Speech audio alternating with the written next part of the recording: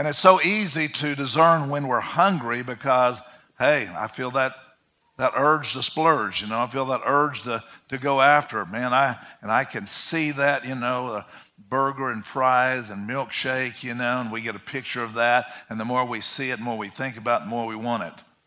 How many just grabbed a hold of that right when I said that? In the same way, y'all don't leave early because I just shared that now. In the same way, we can develop a hunger and thirst for the Spirit of God. Because our inward part of our man that we feed probably the least of all things, that we can feed one another by relationships, our marriage relationships, our friendships, and all those kind of soul mates and soul ties, we can feed that. But our spirit man is probably the least that we never think about. And yet when you consider that a lot of us are sick and weakly among us because that you don't rightly discern the Lord's body. He's talking about receiving the Lord's table. So he wasn't just talking about you don't rightly know the bread and the wine, what all it means, but we don't rightly discern the Lord's body, which is very spiritual. It's not this building, but rightly discerning or understanding how God wants us to view his body. Many of us are sickly and weak among us because we don't rightly divide the body. We don't rightly discern the body. So if we could find, all of us could come up with excuses, problems with churches. I hear them all the time. I get calls. People have had a bad experience in church, and it's given me an excuse for 20 years to back out of that. They're all the same. But really, how many of you ever had some bad food, but you quit eating? I don't see any show of hands that. Or that you got offended when you're in the grocery store. Somebody bumped your buggy a little hard and you got offended. That's it. I'm never going back to a grocery store again. That lasts till about, on Wednesday till you're ready to go get some more food.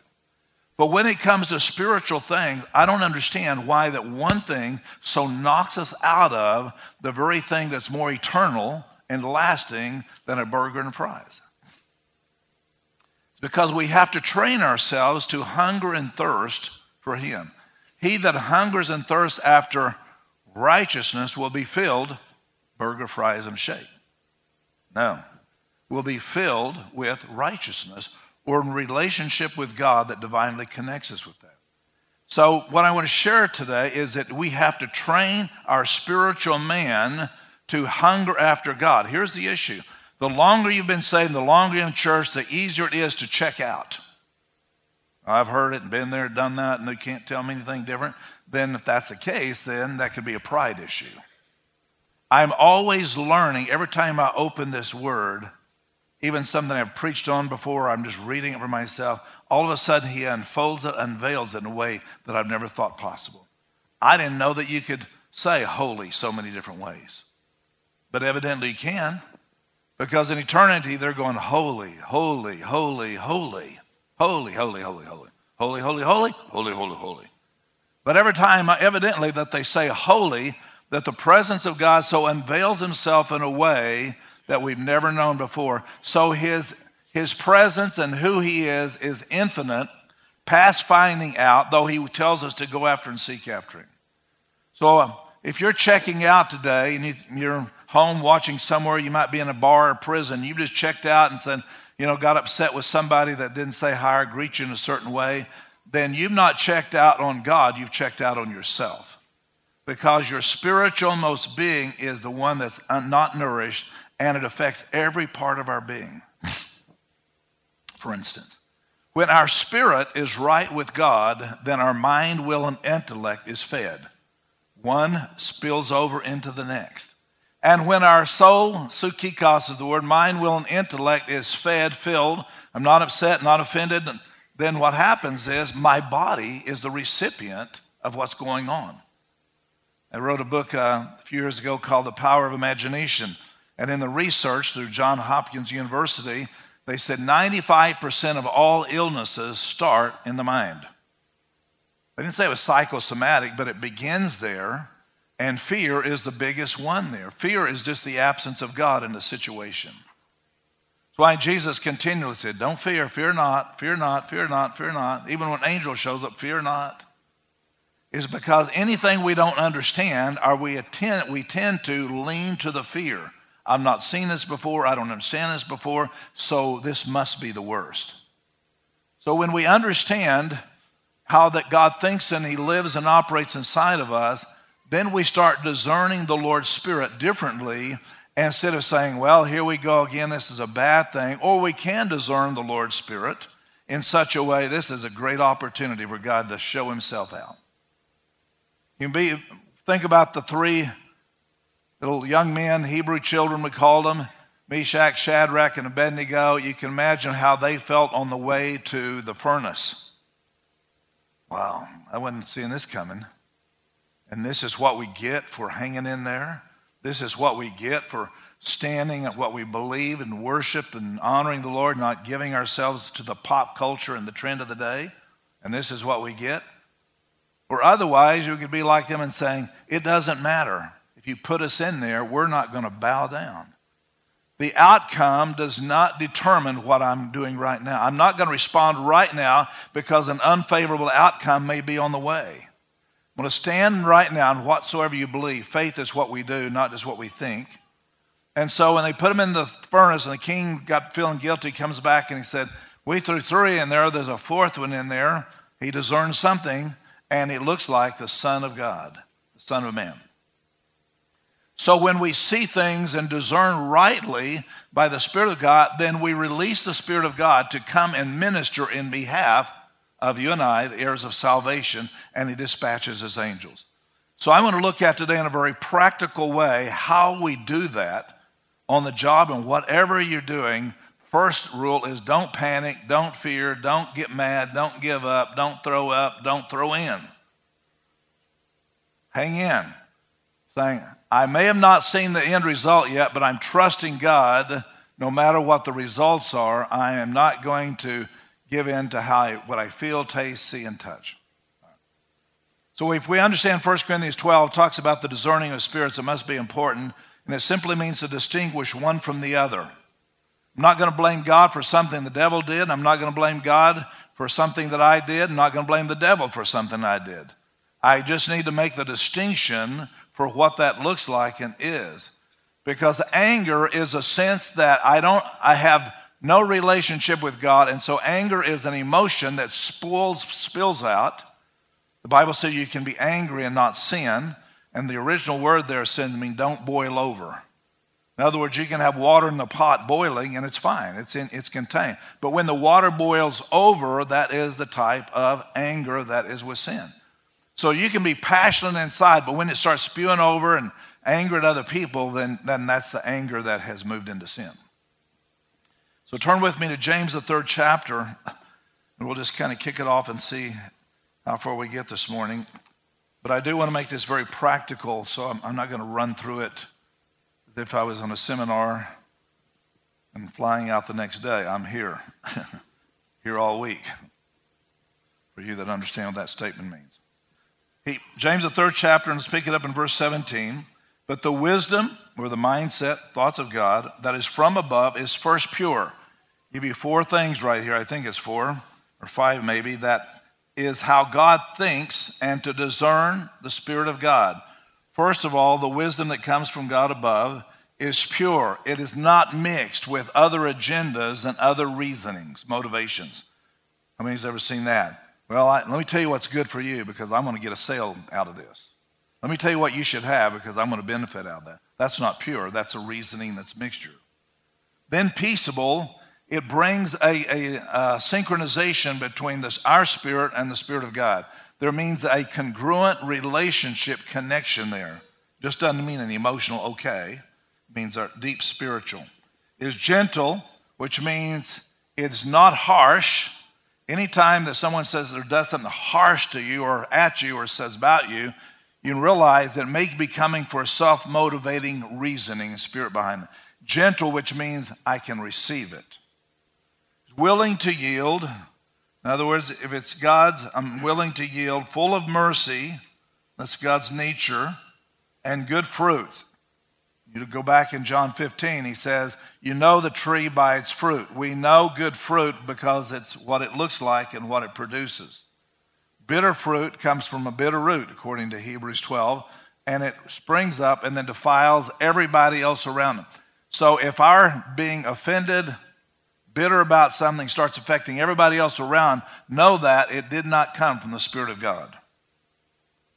Then he goes on to say, without partiality, discrimination, and without hypocrisy, meaning two-faced, having more than one person having more than one mask. Now the fruit of righteousness sown in peace by those who make peace. So we already have a sense when we discern the Spirit of God.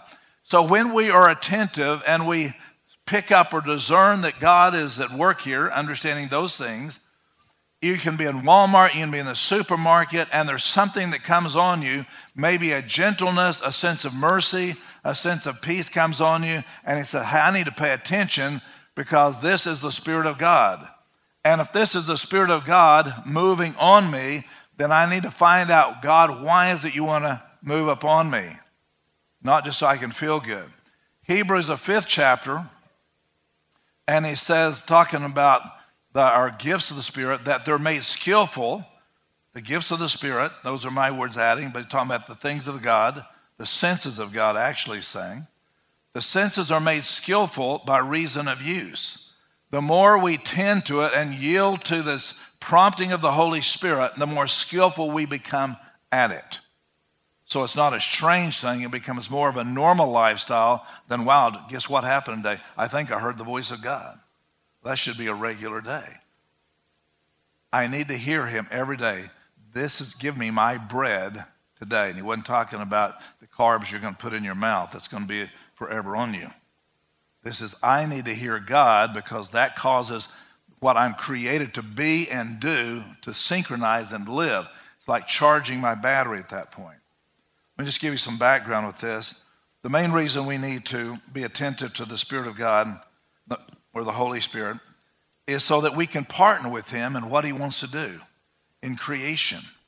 Not only talking about creating trees and that kind of thing, but creation in the lives of people because that's more eternal. There's a verse of scripture in Romans 5 where it says, when he's talking to Abraham, he said, count those things or not, because Abraham said, I'm too old to have a son. Count those things or not as though they are. This is being able to partner with the Holy Spirit, discerning the Lord's Spirit, saying, though I don't see it in the natural by my 5 senses, I do want to discern the Spirit of God in this connection, this situation, so that I can see what you really want to have happen, not for me just to confirm how bad it is. The natural senses can confirm how bad things are, and we get what we confirm, or we get what we believe shall be. That's why that God's prophetic. Spirit of prophecy is a testimony of Jesus. So when you're looking at a difficult situation in your family or home, you can go around and tell everybody how bad it is, how nasty it is, and you just simply agree with the now, or you can begin to recognize that this is an opportunity for me to partnership with the Spirit of God and discern what the Lord wants to do here. I talk about my mother a lot because it's probably it's an example that I lived with. So if you're tired of those examples, then you can just tune me out for a second. My dad was not a believer at all when I was growing up. He wasn't a disbeliever. He just wasn't a believer. He was just kind of neutral. In other words, he didn't want to get involved. And he would act out at times and just be angry and upset and bothered. And my mother would come in the opposite spirit of that and would declare over him what he was going to be. This is long before Power of Blessing ever thought about being. Nobody ever taught about it. It's way beyond that scope. No one ever shared those kind of things. And I thought to her, I said, you are totally in denial. You're in denial of the facts. And she said, I am in denial of the devil telling me what it is. I didn't have a comeback for that. I was trying to be logical and practical, and she was trying to be spiritual. And I would tell her things, you are so spiritual, you're so spiritual, you're no earthly understanding. And she said, good, that's exactly the way I want it. I don't want to yield myself to this world's standard of thinking. She continually declared that and believed that counting those things are not as though they are, though while the R seemed like was so far out and sticking in her face, she continually hung to what she knew was the Spirit of God.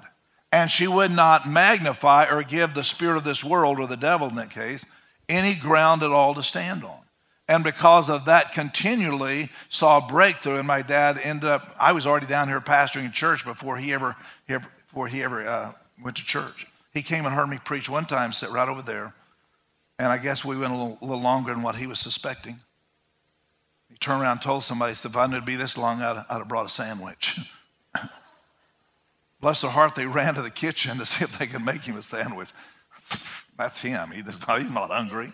He just had to make comment. He said, I enjoyed your talk. I said, thank you. Here's a sandwich. But when we discern the Lord's Spirit, there is a partnering that happens with us. When God created man in the very beginning, and he breathed into man's body and was created out of the dust, and man became a living being, the original, you heard me say this many times, became a speaking spirit. The reason he wanted us to be a spirit that had a voice to it is so that we could partner with him in creation, in whatever that is and whatever that looks around like us. I'm not talking about he's telling us to go out and, speak to the dirt and cause there to be a tree made. I'm not talking about that creation, because we can only procreate what he's already created. That makes sense? So I could use a title today about how to procreate, but I knew some of your mind wouldn't get past what I just said, so I didn't say that.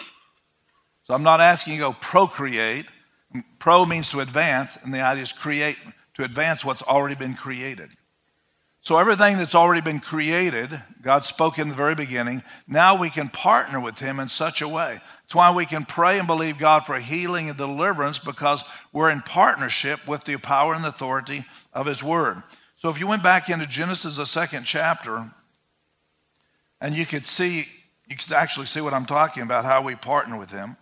Because in the very beginning, Genesis 2, verse 5, before the garden was created, follow the chronology, if you will. This is the history of the heavens and the earth, and they were created in the day that the Lord God made the earth and the heavens. Verse 5, before any plant of the field was in the earth, before any herb on the field had grown, for the Lord God had not caused it to rain on the earth. Get that? There was no rain on the earth. There was no man to till the ground. Meaning the fact is, I will not release potential or growth until there's someone in the place to cultivate it. Did you get that? He's looking for man to be in partnership with him to till the land. And that word till there is not a good English word for our context, because that doesn't mean go out and break up the ground, but it literally means to bring it to its full potential, to cultivate. So God had in his mind a potential for it to be, and he says, I want to place man there, made lower than the angels, the Bible says, to partner with God, not to create from nothing, but to procreate with what he's already created. To see it multiply, see it come to its fullness and its full potential with that. So next verse of that, verse 7. And the Lord God formed man of the dust of the ground and breathed in his nostrils breath of life. Man became a living being or speaking spirit. Look at verse 9. Verse 8 tells us God planted a garden. So before the garden was there, he created man. He didn't create man for the garden. He created the garden for the man. Recognize that. God loves us so much, he made us different than everything else. He made us different than a dried up twig or a tree. Sometimes you go out and talk to a tree, but you don't get an answer back because we're not made like that. We're not made like idols. Look at verse 9. Out of the ground the Lord God made every tree grow what is pleasant to the sight and good for food, because man's there, he's going to need to eat. He made us to need to eat. The tree of life was also in the midst of the garden, which means that you need to eat from the tree of life because you're a spiritual being and you need to be nourished from this tree. I've got these other trees over there that you eat from so you can be healthy physically, but this one tree is there to feed you spiritually. God intended originally for man to eat of the tree of life, which was immortality. Only after the fall had he eaten of the tree of life, then sin would have entered into mankind forever and ever and ever. So God drove them out of the garden because he didn't want them to eat the tree of life after they had already eaten of the tree of knowledge of good and evil and the choice they made. There's some choices we made keeps us from what God said, this was my intention for you. But then Jesus comes, the second Adam, and he becomes the healer and the bridge the gap. So he wants to restore us back to what God originally intended so we can have life everlasting. And we do it through Jesus Christ. His blood purchased and bought us. And so we do have a heavenly place with him. And the tree of life is there. Yeah. Notice that he intended that nothing would grow and multiply until man was in his place. There's a partnership of the Holy Spirit, and we need to be able to discern the Lord's Spirit to be able to partner with him. The natural part of us, first of all, reacts and responds to what something's negative and bad, and we miss discerning the Lord's Spirit because all we can discern is the problem. Hear me. The reason we don't see more breakthrough is because we discern more of the devil, discern more of other people's human nature than we discern the Lord in the middle of the issue. God, what is it you want to say here? God, what do you want to do here? Well, I can't get past what they did. I can't get past situations and conditions that didn't work out for me, so therefore I'm upset with God. That is an opportunity for God to unveil and reveal himself, but I couldn't discern the Lord's Spirit. I had my own spirit involved with this, how I wanted it to turn out. Didn't turn out like I wanted it to be. So therefore, I'm upset with it. And we cancel out or suppress the Spirit of God. I've seen it over and over and over again. For 40 years, I've done counseling. Well, 38 actually. Counseling, I can tell you, when I can't get people past the point of the human will and the human spirit and the demonic spirit to see God in the middle of something, then we can't move forward with that. Look at the next part of this. Romans 8th chapter, verse 14. Could it very well be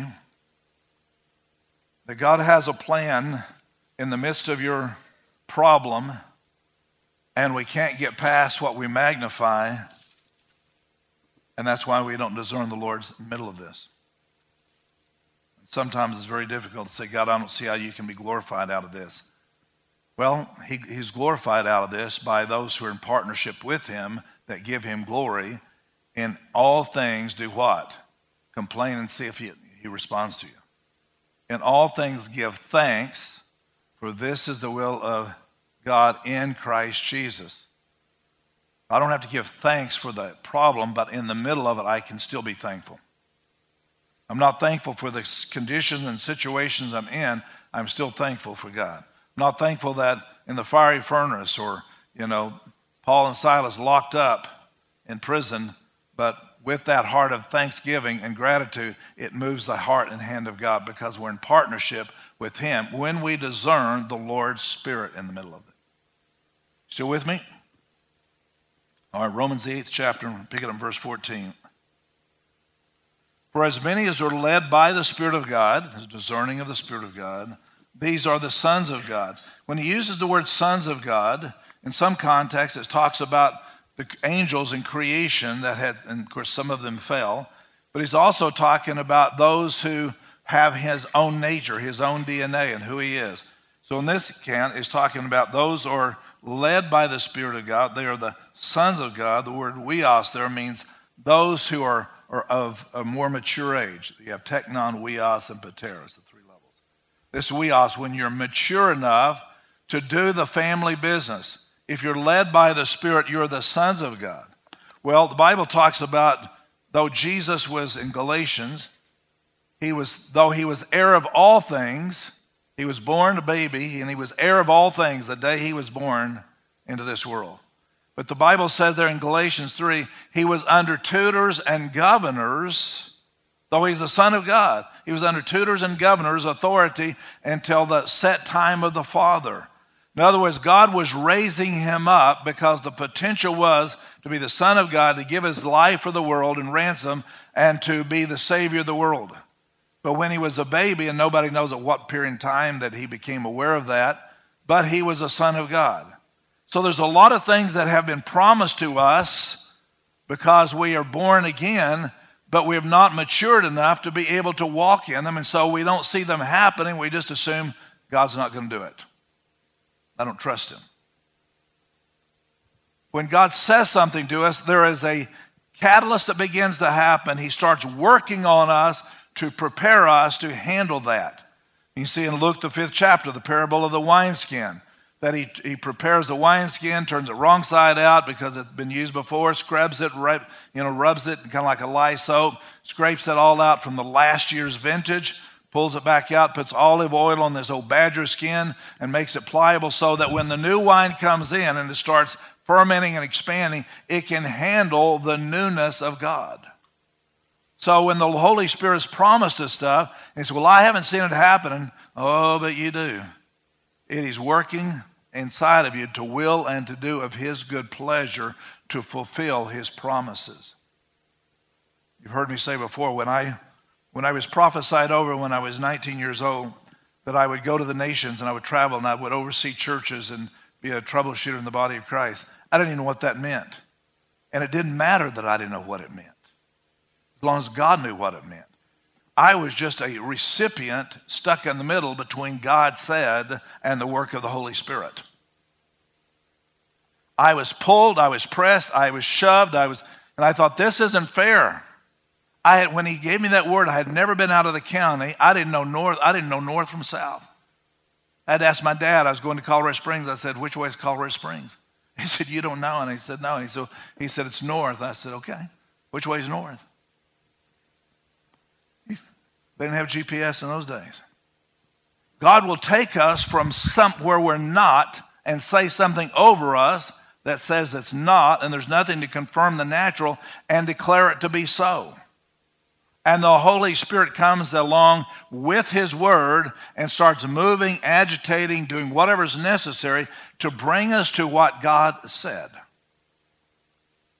So those who are led by the Spirit, there's the sons of God. All right, let's read the rest of this. Verse 15, for you did not receive the spirit of bondage, again to fear, but you received the spirit of adoption, being born again, by whom you cry out, Abba, Father. I've got a different father now. I can't blame my natural father. I have a Father in heaven, and he's perfect. He's pure. He's merciful, without partiality, without hypocrisy. So I have him, whom we cry out, Abba, Father. The Spirit himself bears witness with our spirit, big S, Holy Spirit, our spirit, little s, that we are children of God. It is confirmed inside of us that we're not our own. We belong to him.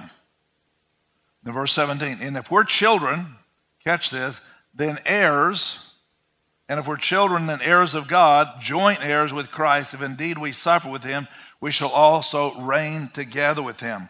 There's a powerful verse of scripture in 2 Corinthians, the fifth chapter, and he said, verses 8 through 20, he said, God was in Christ reconciling the world. Now Christ is in you, giving you the ministry of reconciliation. God is in Christ. Christ is in you. I mean, we're wrapped up with double indemnity. That's an insurance thing, I think. We're wrapped up and covered. God was in his Son. His Son is in us. So we carry a partnership, joint heirship, though we haven't come to the fullness yet because we're still growing up into his likeness. Therefore, we still struggle at times, but it doesn't change what he said. It just changes whether I'm doing it willingly, or I'm going to do it kicking and screaming, complaining all the way. Because God doesn't change his mind. It's our mind that has to be changed for it to happen easily. So if we're joint heirs with him and we're called to partnership with him, then that means Christ, the anointed one, is what his name is.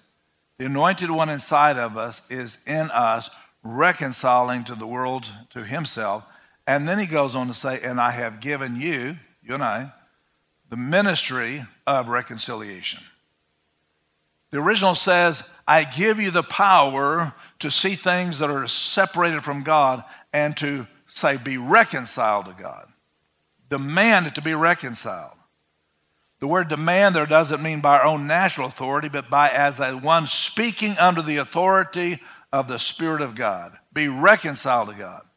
If you have family that are away from God, You can talk how bad they are, and I can't believe what they're doing, and they're just setting themselves up for failure, and we just on and on and on and talk about them, and we're discerning after the natural spirit instead of discerning the Spirit of God. It's not God's desire or intention that any man should perish, but all shall come to the knowledge of the Son of God. So why not agree with God instead of agreeing with what's happening around? God, it's not your will that they're living like that. So in the Spirit, I pray it and declare it and say, be reconciled to God. Little Johnny, be reconciled to God. I don't care what the devil's doing or saying, it doesn't matter.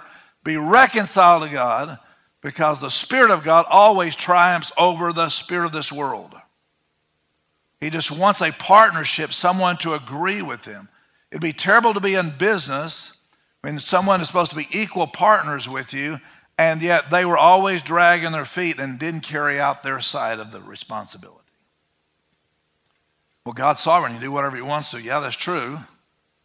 But somehow or another, he wanted to partnership with us, man on the earth, to show the principalities and powers in the heavenlies, to make a display of them, openly embarrassing, saying, this is what happens when a heart is willingly open to allow God to move through them. That man can be filled with the Spirit of God and partnership with him on earth. When man was in the garden, God said, let it rain. When we're in our right place with God, he said, let it rain.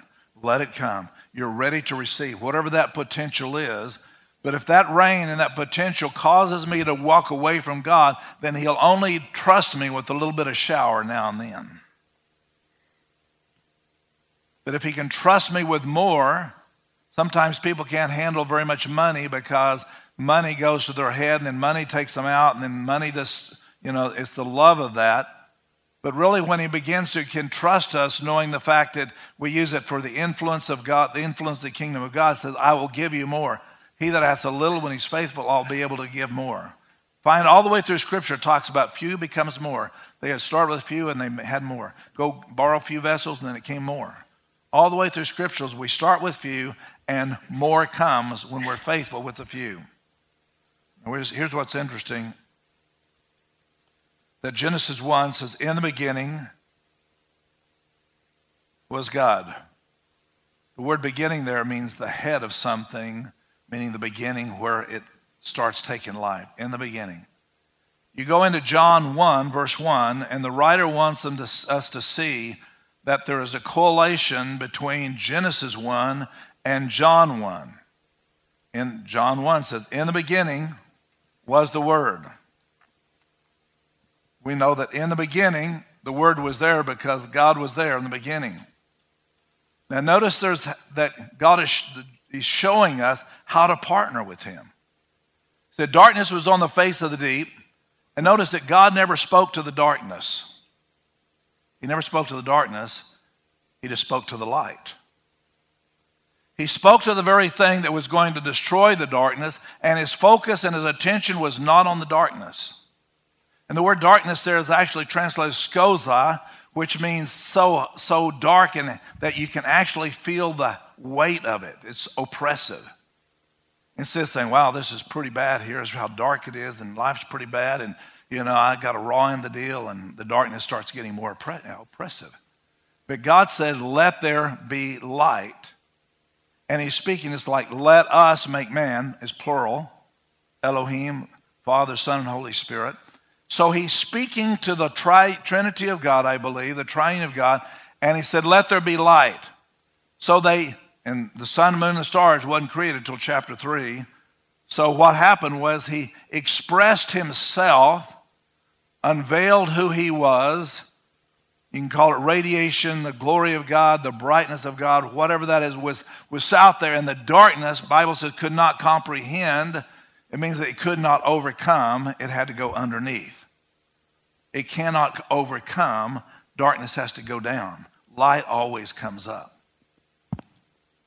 When we understand partnering with the Holy Spirit, we'll need to understand the principle of light.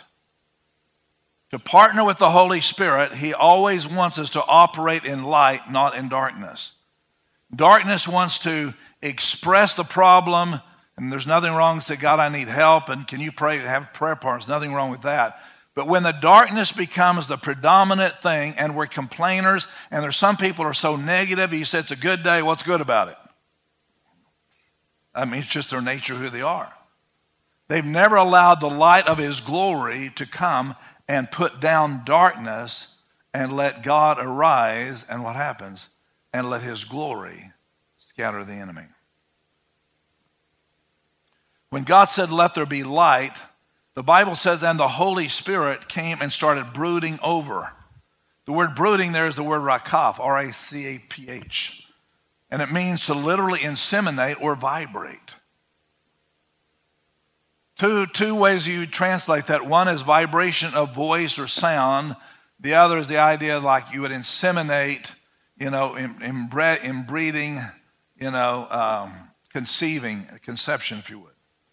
So he tells us that there's something about speaking what he is saying that is partnership with him, so that what the enemy wanted to rise up and overcome, that God's speaking puts it down, pushes it down. Jesus said in John 6 and verse 63, the words I speak, hang on to this verse, the words I speak, they are spirit, capital S, and they're life. The ability, spirit, and life, which was in Genesis 1, also now moves over and connects into John 1.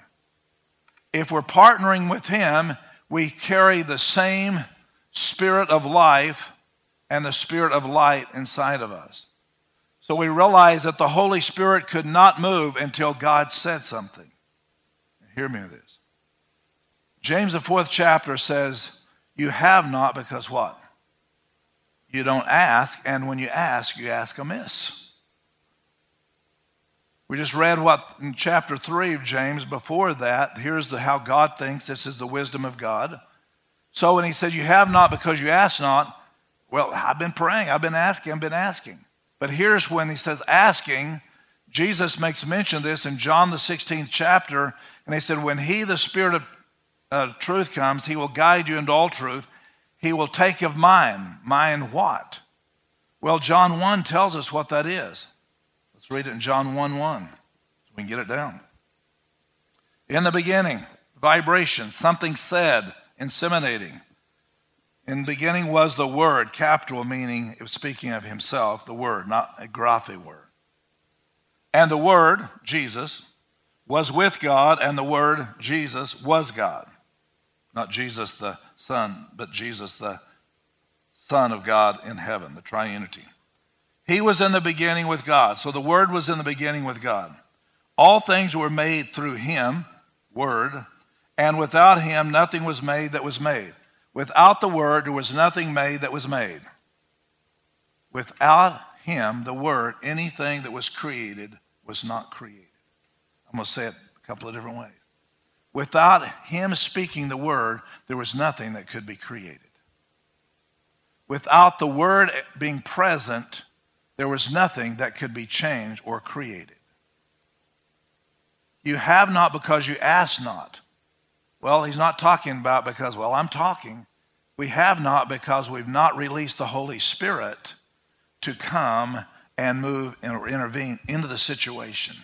Because Jesus says when he, the Spirit of truth, aletheia, the manifested reality of how God sees and thinks, when he comes, he will take of mine, which is what's mine, the Word of God, and take of mine and give it to you. For what? Now so you could partner with him, the Word of God. So when we said, let there be, then the Holy Spirit immediately is released because the Holy Spirit will always follow the Word of God, not my opinion. I think the Holy Spirit should do this. He just sits there. Some reasons why we may not be receiving something is because we're missing, asking amiss. Doesn't mean we're asking the wrong things. No, we're asking using our own leverage or our own words, but he's given us his word himself, and the Holy Spirit is bound to his word. He is the word that was given to us so we could partnership to bring about a change or a creative miracle, whatever needs to happen. Look at the rest of John 1. Verse 4, in him was life, and his life was the light. There again shows up life and light together in the same context with the Word. Life and light is connected to the Word. The light shines in the darkness, Genesis 1, now in John 1. The light shines in the darkness, and the darkness did not comprehend it or come over the top of it. Look at verse 12. As many as received him, the Word, to them he gave the right to become the children of God, co-heirs, joint heirs with the Word of God. Verse 14. And the Word, capitalized, became flesh, unveiling the Father's glory, and dwelt among us, and we beheld his glory, the glory as the only begotten of the Father, full of grace and truth. When he talks about the Word, we can't just think about something that's written in paper and bound in leather. The Word was made flesh, dwelled among us. Colossians 1:27 says, and now Christ in us. He moved from the outside to the inside. We're carriers of the Word of God, or joint heirs with the Word.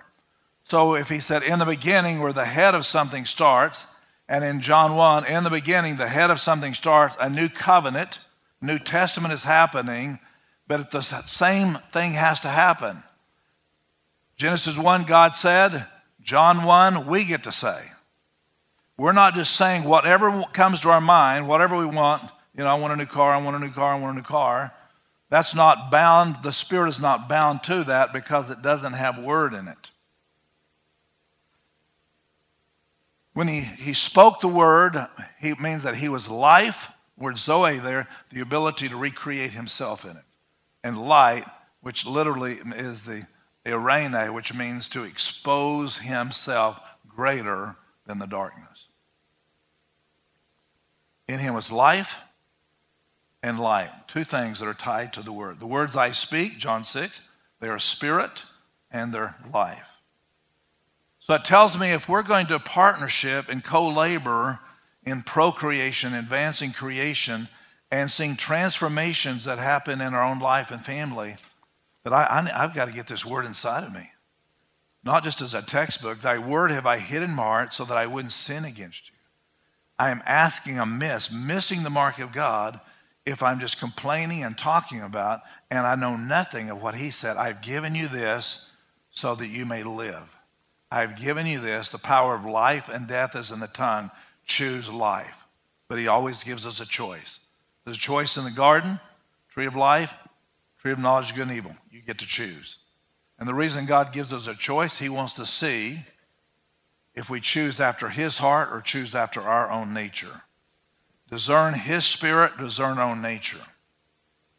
So when we have a discerning of the Spirit of God, and we use the Word of God, the Holy Spirit is released to come and brood over that situation and condition to see something change.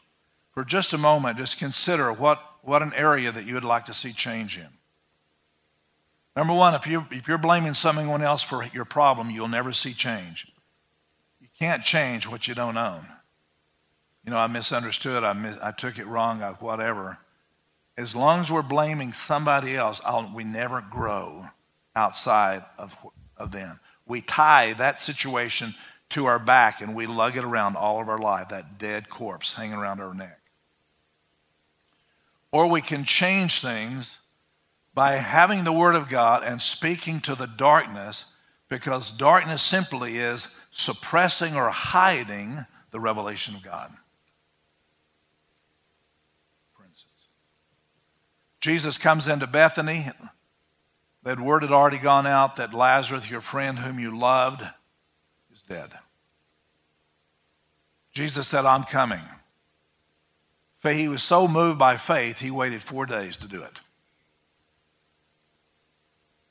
He gets there, and they meet Jesus coming in the city. Oh, Lord, if you'd have been here earlier, I know things would have been different.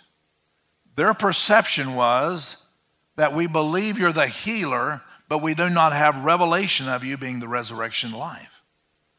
So their understanding of God was one-dimensional. Jesus died for my sins, I'm going to heaven, and rest of the thing, I don't care what happens. But why not understand the lover of your soul and fully what he wants to partner and co-partner with us? Jesus says, where is he? Oh, he's over here. He's in the tomb. He said, move the stone. Lord, he's dead. They went on to to explain to him the mortification process, what happens to a body when it's been dead that long. Jesus is not moved by them, even though that there was people weeping. Do not let the circumstances or give in to the circumstances cause you to miss out the discerning of the Spirit of God. Everybody's upset, okay? What's God saying? This is what leaders do. We hear God in the midst of problems, in the midst of chaos. That's why David was called such a great leader, because in 1 Samuel, the 30th chapter, when all of his family was taken by the Arameans and everything was there, and his friends are now saying, let's kill David. It's his fault. Let's give it to him. And yet he was the one that took them on raids and won all these battles, and they had all more spoil and more stuff than they had before. But now we want to kill him. It's because they did not discern the Spirit of God in the midst of it. David, with one ear, is hearing people turning on him, and yet because he knows the heart of God and he's been in battles before and knew the power of God, he calls for the Abiathar, the priest. He said, bring me the ephod, which only a priest would be put on, which prophetically is talking about David as a type of Christ, the king, priest, and prophet. David takes off all of his armor gear and everything that he's normally comfortable fighting with. You need to hear this. Some of us have one mode of fighting, and that is flesh against flesh. And we leave the battle gear on all the time to fight. When the whole time is, you need to take that off. I have a new strategy for you. Put on the ephod, which was the point of worship and turning your affection towards the Lord. How he could put a deaf ear to what they were saying, I'm going to kill him, and turn his affection towards the Lord, it took a deep inside of him of surrender to God. And when he said, inquire of the Lord, it's a word just didn't mean, I've got some questions here. How'd this happen? Inquire literally means that he inquired of the hill of the Lord. He went into the presence of God and was first worshiping. He understood the principle of the presence of God, that he first enters in with worship, knowing that all the chaos around him was ensuing. No wonder he could write Psalms 23, going through the valley of the shadow of death, going through all this stuff, but the ultimate is, I prepared a table for you in the presence of your enemies. That I can show you how you can be in the presence of your enemies and still have the table of the Lord, which is communion. He hears God, you're going to pursue, you're going to overtake him, you recover, and it's exactly what happened. If David had not heard God and discerned the Spirit of God in that matter, they would have lost everything, maybe losing his own life, losing all credibility with his own men, because all he had to do is say, we need to discern what God's doing here. Joseph said, you meant it for evil, God meant it for good. That's a discerning of the Lord's Spirit. You had another motivation in it. Your heart was to do me harm, but God knows a way to get the biggest bang for the buck. And so out of that, God brought something good out of it, and Joseph was set up to be the one who delivered his own people during the day of famine. God shakes things in order to shift them. You know what I'm saying? He will shake things to shift things. To shift them to point is and find out, where do you really stand with God? When everything is hunky-dory, hallelujah, praise God, easy come, everything just, this must be God. The devil has a way of making us very comfortable. So it doesn't get us stirred up. It says, broad is the way that leads to destruction. Narrow is the way that leads to the kingdom. So part of the partnership of the Holy Spirit is being able to discern what God's doing here and then responding in the right spirit, so that the Holy Spirit can partner and take the word and move in behalf of that and stir over the face of the deep, or stir over your bodies, or stir over your life, or stir over your family, whatever that is. But I can tell you Anger, bitterness, complaining never does move the Holy Spirit. He is silent. He is still. Because he's the Spirit of truth, not the spirit of fact. Fact may be, but truth will win when you declare the Word of God over the situation that moves the heart of God. So here's the bottom line. Matthew, the 5th chapter, says to us, verse 14, you are the light of the world. Let men so see your good works that they'll glorify your Father which is in heaven. So how do we release the light anyway? So if his word is represented as life and light, then he said, you are the light of the world. That's not just a metaphor, but he says you are the carrier of the word of God, and that when you speak the word, pray the word, declaring it so it's not just an internalized thing, then you've released the light of the world. And his life and his light now becomes the insemination of the situation, and the Holy Spirit will be released, who's the Spirit of truth, because we've co-labored with him on the earth. He doesn't have to, but he wants to. He's chosen to partnership with us. I don't know that it's a great partnership, but evidently he saw something, that he wants to destroy the works of the devil by linking and joining hands with us. For 30 seconds, just think for a moment what it is that you need to see changed. And what has been your game plan up to now? Curse everybody with it? Nobody loves me, nobody cares, nobody does it right. It's how we roll in the family. You need to change the environment of your family, because it no longer works. Let it be on earth as it is in family. There's the family of God in heaven that doesn't understand that principle. What is it that you need to see God move in behalf, that you want to see change with it? If it's a financial condition, then complaining about what you don't have never releases you to have any more. Because we're just simply being a steward over complaining. But when you become a steward of what God says, I want to just test and see what you can do with what I give you, then you have a breakthrough.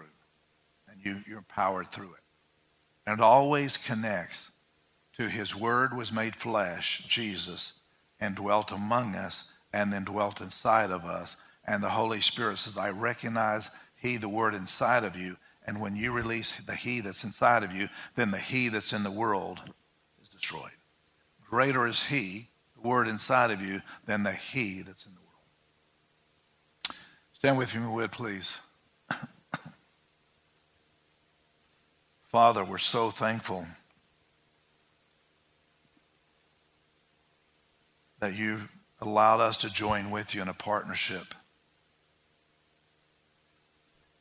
Psalms 107, you sent your word, and what happened? And healed them. When your word is sent, as the word apostolic, something happens, something changes. We repent today, Lord. We've sent other things besides your word. We've sent our opinions, our feelings, our thoughts. God knows that changes from time to time. But the very thing that you respond to at all times and all seasons is your word. And the Holy Spirit comes and takes what you gave us as the armament. You even told us by the words that have gone on over us prophetically that with those words that we can do warfare by it. So we can stand and say, God, you said I'll be able to do these exploits and put the enemy to flight, and then I join with you to be able to do that. So I declare your word that the kingdom of light is greater than the kingdom of darkness. And the kingdom of light is the kingdom of your word, the kingdom of God. So when we declare your word on earth as it is in heaven, we're declaring the light of your glory here. Isaiah 60. The Spirit of the Lord is upon us. Isaiah 61. His glory came. Isaiah 6, Isaiah saw. The glory of the Lord filled the temple. There's something about the Word and the Spirit coming together that the dynamic duo, you can't separate and pull them apart. But once you've said it, prayed it, believed it, go back and water it again and again and again. Don't dig it up and say, I don't see anything happen, because the times and seasons are in His hand, not yours. When you dig it back up, I don't know if this has happened, I don't see anything, I don't feel anything. What you're doing is aborting the seed, because you're going by how you feel, not by what He said. He's just preparing the ground, preparing our heart to see if it's ready to take root. And if we don't feel it, we don't see it. The natural senses have to become submitted to the supernatural senses of God. I'm crucified with Christ. That means my senses, how I think it should be done, my opinions, all of that's crucified with Christ. Nevertheless, I live because I can now live by the faith, His senses, His words, His thoughts, His intentions. So I live by those faith, Son of God. Lord, would you just come and drop in our heart, oh God, the very seed of life. You said in 2 Corinthians 9, you give seed to the sower. We're just one seed away, or one hearing of the word away from seeing something turn around and change. Or at least the beginning's the head of it, beginning. In the beginning, then the Holy Spirit moves. Forgive us that we've complained about it. Forgive us, Lord, we've charged you about it. Forgive us that we've made an excuse, so Lord, as to why we don't respond and react to you. And we become cold and indifferent, which is a very close word to the word stubborn. I want what I want, when I want it, how I want it. If you find yourself taking the word of God, bending it around to fit what you want, then there's a good chance is you're using the word to how you feel, not using the word to have a breakthrough. So we pray today. Thank you for partnership with us, Lord. Thank you for co-laboring with us. By your stripes you're healed. You've already accomplished that and done that. You're just looking for us to declare on earth what you've already done by the faith of the Son of God.